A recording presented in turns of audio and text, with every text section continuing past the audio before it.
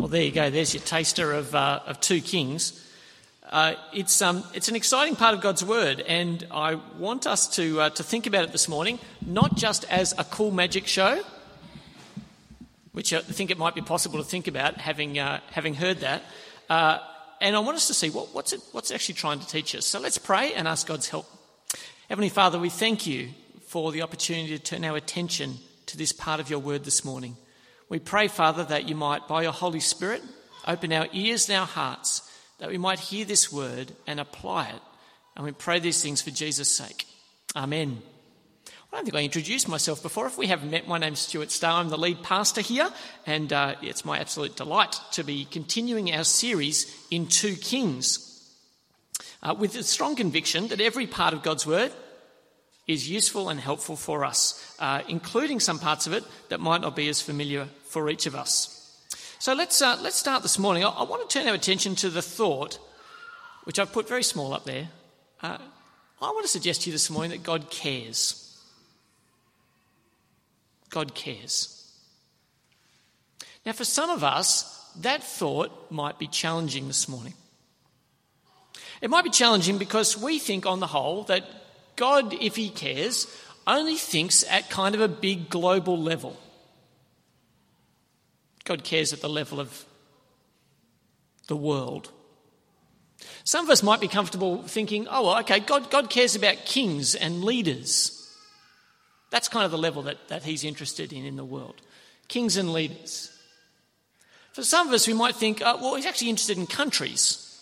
And more particularly, we can tell from the Bible, God's interested in Israel. So if we're looking at what God's interested in the world, God's interested in Israel. Some of us may think, does God care about the weak, the least in the world?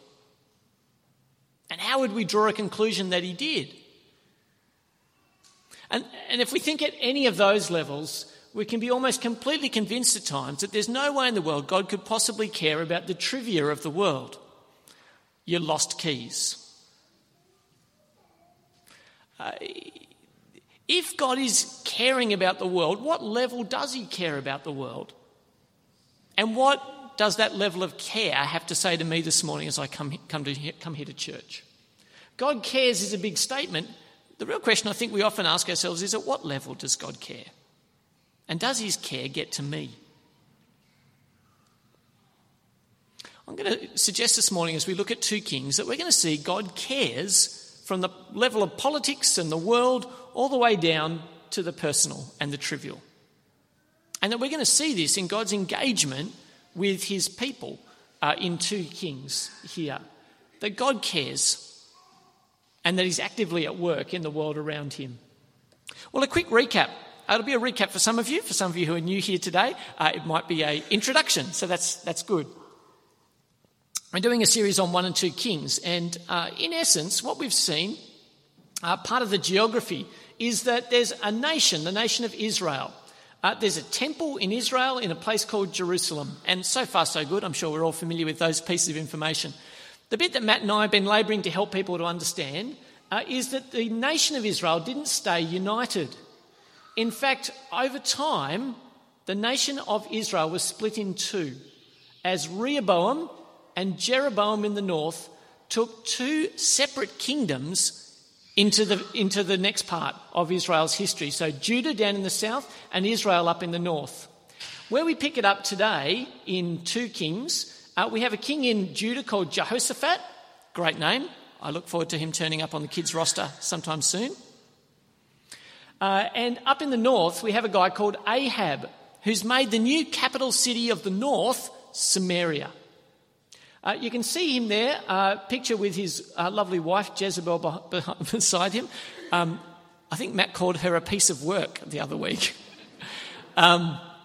She is a very, very evil influence in the kingdom. I don't think Ahab had much going for him in his own right, but Jezebel really pushes them in a terrible and despicable direction. And so the people up in the north have turned away from the living God and are serving another god called Baal. Into this mix, we have a guy at the end of 1 Kings and the start of 2 Kings called Elijah, who's a major prophet whose job is to call this king who's gone astray back to the living God. And as Matt pointed out the other week, he failed miserably at that, which is not really great encouragement for anyone, but nonetheless was Elijah's job. Today, we're going to meet another guy.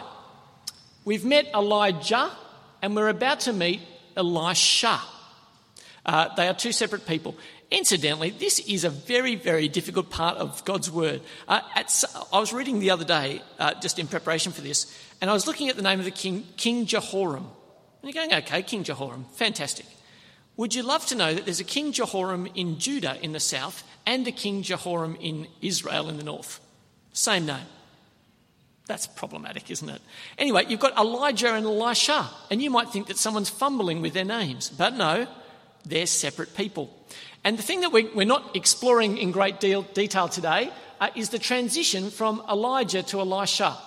We have a Polaroid in the centre here of the transition from one prophet to the other. You've heard "Swing Low, Sweet Chariot." Have we heard that? Chariots of Fire. This is that story. It's the way that Elijah was taken up to heaven. So there's a handover of prophets. We go from having Elijah on the scene. God takes him, literally takes him up to heaven, and his mantle, his responsibility falls to this prophet called Elisha, who we're going to follow today.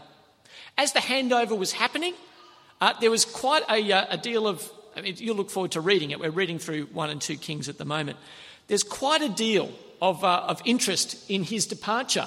Elijah's wandering around and he says to Elisha, "Today I'm going here." And as he goes along, some prophets turn up and they say, "Do you know your master's going to be taken today?" And Elisha says, "Yes, I know. Let's not talk about it." Anyway, he goes to another place. More prophets come out and say, "Did you know that your master's going to be taken today?" He says, "Yeah, I know. Let's not talk about it." Anyway, they get to the Jordan River, and the Jordan River is flowing along like that, and Elijah parts the river, and they walk across on dry land to the other side. At which point, Elisha says, "Hey, if you're going to go, can you give me a double portion of your blessing?" And Elijah says, "I don't really know if I can, but if you see me going, a double portion will be yours." So all of a sudden, chariot of fire disappeared off into the distance. And there Elisha is left on his own. So he goes back to the Jordan River and he takes off his cloak that Elijah had left behind, and he taps the water, and the water parts in two, and he walks across on dry land. Pretty cool. The transition has been successful, and Elisha is going to be God's man speaking God's word into the nation of Israel in the north. So we've had a transition. We're now following the story with Elisha. What I want to do as we have a look at Elisha, there's 6 chapters roughly that I'm covering today. There's a whole lot of stories there. You should go home and read them. Thank you, Heidi, for reading the part of chapter 4. There are all sorts of amazing, incredible things that happened in this period of Israel's history. What I want to do for you is not tell you everything that happens in those 6 chapters, because that'd be a slightly longer sermon than the one I'm intending to give. But what I am going to do is point out to you a number of the instances that happen and how we can see God's level of care in what happens. Is that all right? So the first one I want to tell you about is the widow's oil jar. Have a look with me at 2 Kings chapter 4. 2 Kings chapter 4. Now it's worth pointing out as we have a look, we're talking about the wife of a man from the company of the prophets cried out to Elisha, "Your servant, my husband, is dead. And you know that he revered the Lord, but now his creditor is coming to take my two boys as his slaves." Here's the thing. There is no one in that society more vulnerable than a widow. No one more vulnerable than a widow. This is the least in society, okay?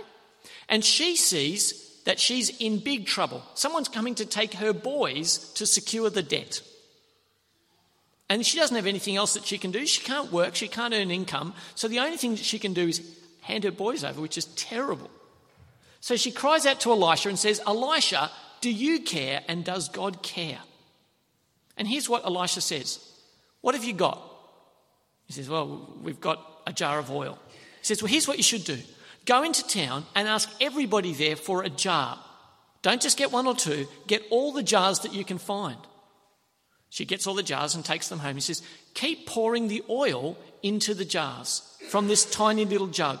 So she pours and she pours and she pours and she pours and she pours until she fills up every jug that's been given. And then the oil stops flowing out of the jug. Elisha says to her, you've now got stacks of oil. Why don't you go sell that and pay your debts? It's brilliant. Wonderful provision from God from what she had multiplied in her hands. What's the point here? The faithful are cared for. The least in the land are cared for by the living God. Miraculously in this case, but we see his care and his provision. Let's go to a different level. The G20 summit is happening at the moment, and I tried to get a picture of only 3 leaders, but the head of China is poking his head in the bottom there. Bonus points if you can recognise any of the other leaders there. Anyone got them? Sorry? Berlusconi, who's the former Italian leader. Obviously Obama. Does anyone know who the other guy is? Neither do I. There we go, that's good. Someone in a suit decided to photobomb a G20 photo. That's pretty good. Although I suspect anything with the word bomb and G20 would get you in trouble. 3 kings. We're now going from the least in society right up to the highest. We're looking, does God care? Does God interact at the level of kings? Let's jump to chapter 3 and verses 13 to 15. What's happened here is some kings have got together. Amazingly, they're cooperating. Judah down in the south and Israel up in the north have decided to cooperate. They've been in civil war, so this is unusual. They've also thrown in the king of Edom at the same time, and they've all decided to chuff off and go and attack Moab, who's rebelled and not paying some dues that they want. So they are going out into the desert. It's a fairly ill-conceived plan, it appears, because midway through the journey, they run out of water. At that point, they go, hey, has anyone got a prophet? Has anyone got a prophet that we could talk to? And they kind of cast around a little bit. And then someone says, Elisha, I think, is tagging along here somewhere. Maybe we should get Elisha. Have a listen to the way that Elisha responds. Elisha said to the king of Israel, why do you want to involve me?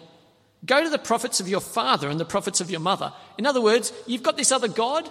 Why don't you talk to your other God's prophets? Because they surely will have something to say to you. No, the king of Israel answered, because it was the Lord who called us 3 kings together to deliver us into the hands of Moab.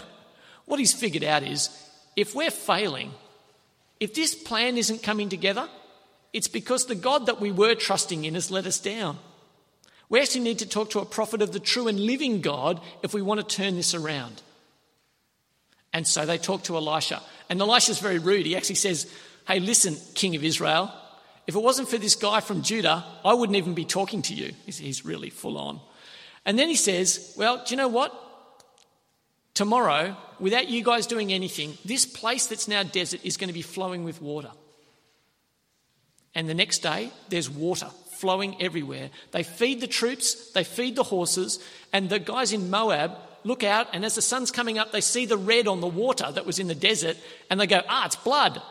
These guys must have been killing one another in the night. Let's go out and attack them. They come out of their city, and they attack, and the battle is won. Quite incredible. What's the point? I mean, it's a cool story. I love it. What's the point? The point is the paths of the great are directed by God. God cares for, God oversees the paths of the great, not just the least, but the paths of the great as well. Well, next. This is, I'm prepared to say, my favourite random story in the Bible. We're going to see the whole of this story right here. Are you ready? Here we go. We're in chapter 6. You should see that it's actually in the Bible. You should check with me to see that it is actually a Bible story. So here we are in chapter 6. And I'm reading from verses 5 to 7. Here we go. Basically, some prophets come and say, hey, we should make a house to hang out with Elisha. Verse 5, as one of them was cutting down a tree, the iron axe head fell into the water. Oh no, my lord, he cried out. It was borrowed. The man of God asked, where did it fall? When he showed him the place, Elisha cut a stick and threw it there and made the iron float. Lift it out, he said. Then the man reached out his hand and took it. End of story. Okay, now, I'm convinced that this is useful, encouraging story for us. Not that when you lose an axe head that you've borrowed, that you should throw a stick on it. I don't think there's an application like that. But here's the thing that intrigues me. Why this miracle? Why for these people did that happen? Surely you've got to ask that question, don't you? Here's why I think. Even the trivial needs of God's faithful people are met. Here's a prophet who borrowed an axe head. He's so broke, he doesn't even have an axe. Yeah? And he borrowed it. And it got lost. And he had nothing to pay for it with. And you'd think, does God care about my trivial needs? Well, the answer is miraculously, incredibly, God provides for his faithful people. This little remnant of faithful people who are living in Israel, listening to God's voice, he says, I'll provide for you. Even the trivial needs of God's faithful people are met. This is an amazing story. This is a picture of leprosy. Now, I don't know what picture you have in mind when you hear of leprosy. It's a terrible, terrible disease. It ruins your ability to feel. And because you can't feel, you start damaging yourself and you don't know. And so it's not so much that bits of your body just naturally fall off. It's that when they're injured, you don't know. And they start to get sore and damaged, and eventually your body starts physically breaking down. Now, Naaman was the head of a foreign nation's army. A foreign nation's army. And he hears, after he gets leprosy, from a slave girl from Israel. So they've taken a little girl into their home in one of their military conquests. And she says, you know, in Israel, there's a guy who could help you out. And Naaman, the mighty army leader of a foreign nation, asks his king and says, King, can you send a letter to the king of Israel and have me fixed up? So the king sends a letter to the king of Israel and says, can you fix up my general's leprosy?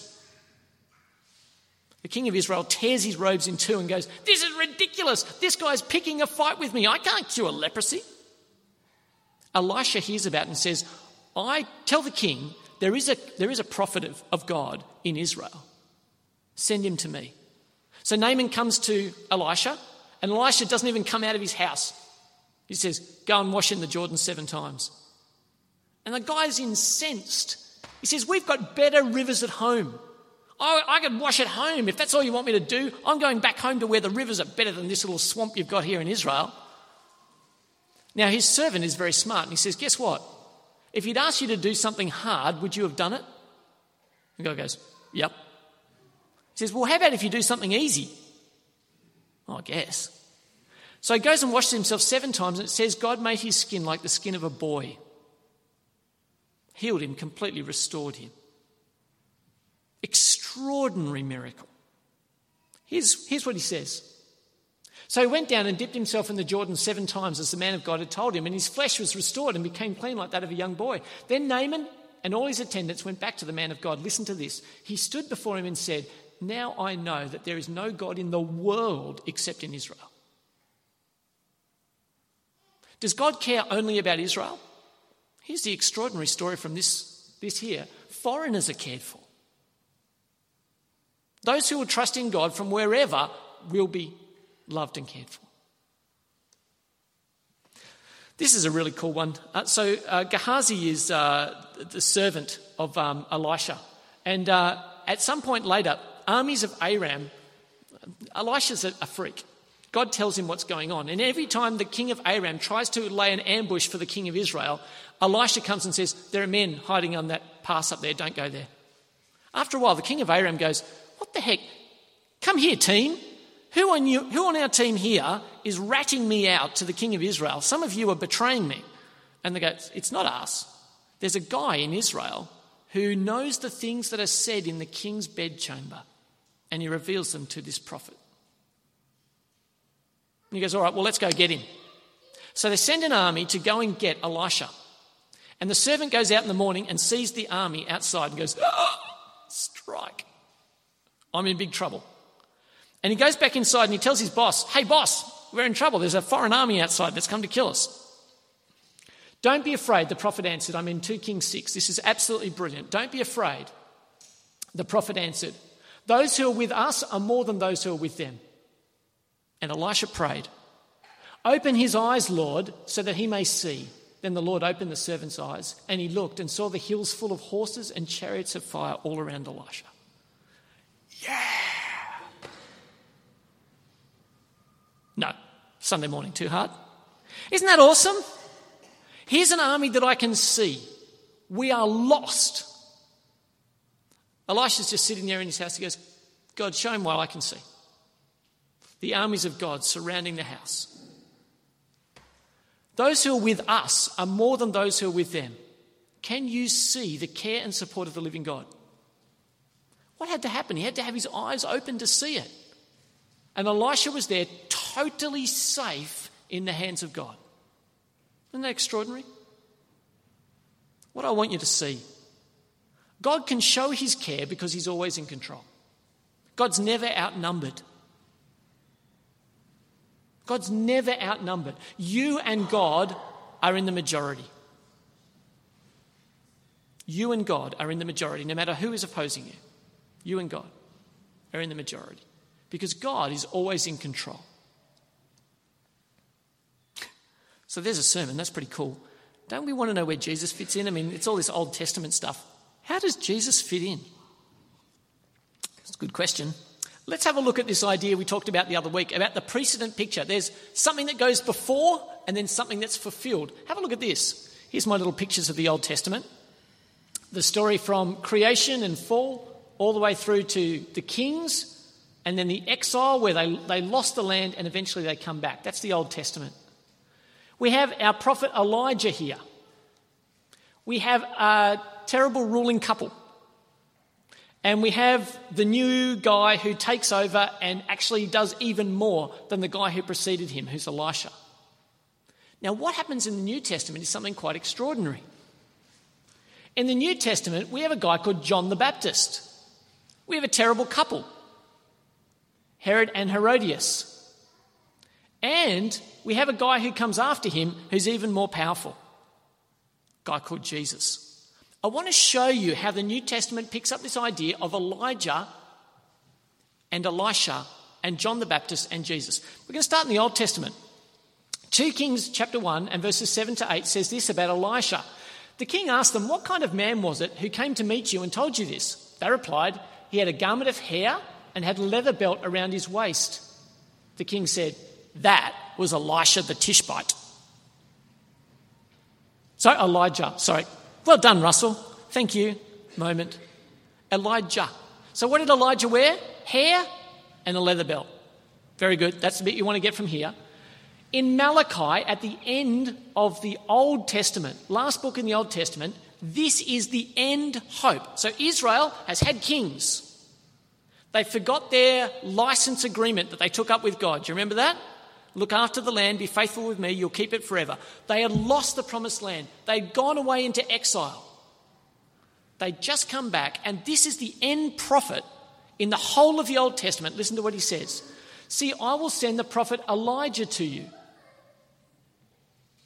Another Elijah, because Elijah's already died. I will send the prophet Elijah to you before that great and dreadful day of the Lord comes. He will turn the hearts of the parents to their children and the hearts of the children to their parents, or else I'll come and strike the land with total destruction. So Malachi, 400 years before Jesus, says, look out, and Elijah is coming. Be looking. They waited 400 years. Have a listen to what happens next. John the Baptist turns up. Listen to the way Luke talks about John the Baptist. So you've heard of Luke, Matthew, Mark, Luke and John, Gospels. Here's the way Luke talks about John the Baptist. There's a prophecy made over John the Baptist before he's born. A man comes and says, here's what John is going to be like. You ready? Listen to these words. And he will go before the Lord in the spirit and power of Elijah, to turn the hearts of the parents to their children and the disobedient to the wisdom of the righteous, to make ready a people prepared for the Lord. Do you see? John the Baptist will be the Elijah they've been looking forward to for 400 years. A guy's going to turn up who's going to point forward to somebody else. The whole Judean countryside and all the people of Jerusalem went out to him. Confessing their sins, they were baptised by him in the Jordan River.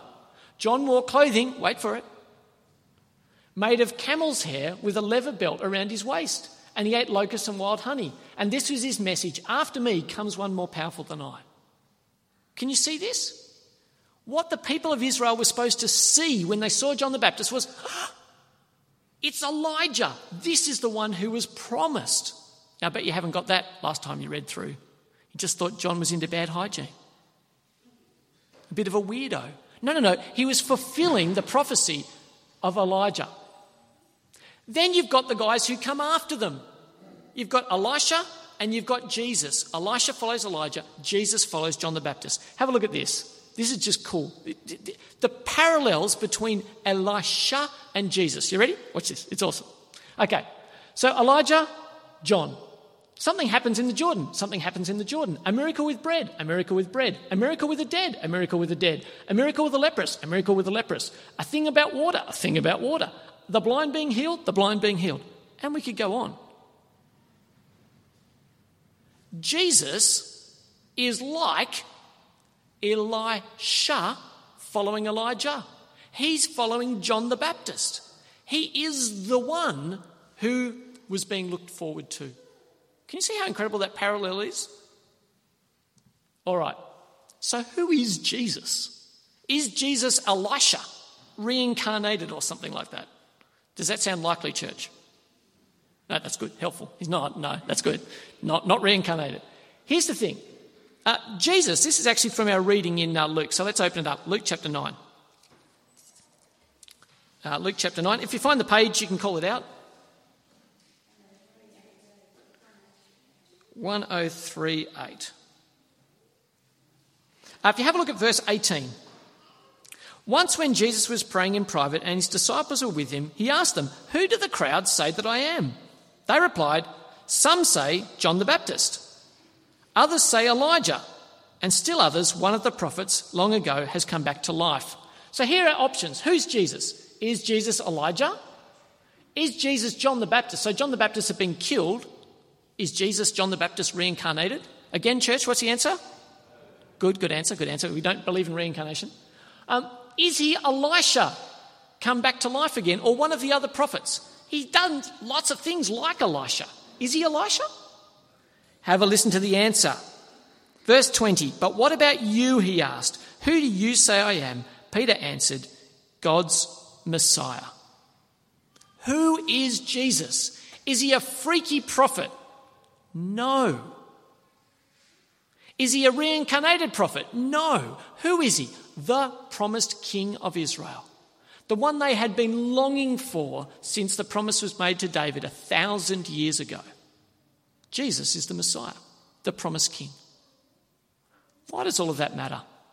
I've said to you today that God cares, that he cares at the political level, that he cares at the personal and trivial level. How do we know? First reason we know is because God fulfilled his promise and sent Jesus to be the fulfillment 1,000 years after the promise was made to David. Secondly, we know God cares about every part of our life, including our sin, because the cross tells us so. On the cross, the promised Messiah died that you and I, for our great sins and our small, might be forgiven and made right before the living God. God cares. He's always in control. He cares about every part of your life, and he wants you, just like Israel, to bring it in line with his word. Let's pray. Heavenly Father, we thank you that you are a promise-keeping God. We thank you that you are never outnumbered. We thank you, Father, that even in the apparent defeat of your death on the cross, that, Father, you would raise your Son to life and claim the victory there. Father, would you help us to entrust into your care the great and the small of the world around us. Father, would you govern and direct the steps of the leaders' meeting in the G20? Would you have mercy on us, Father, in the trivial?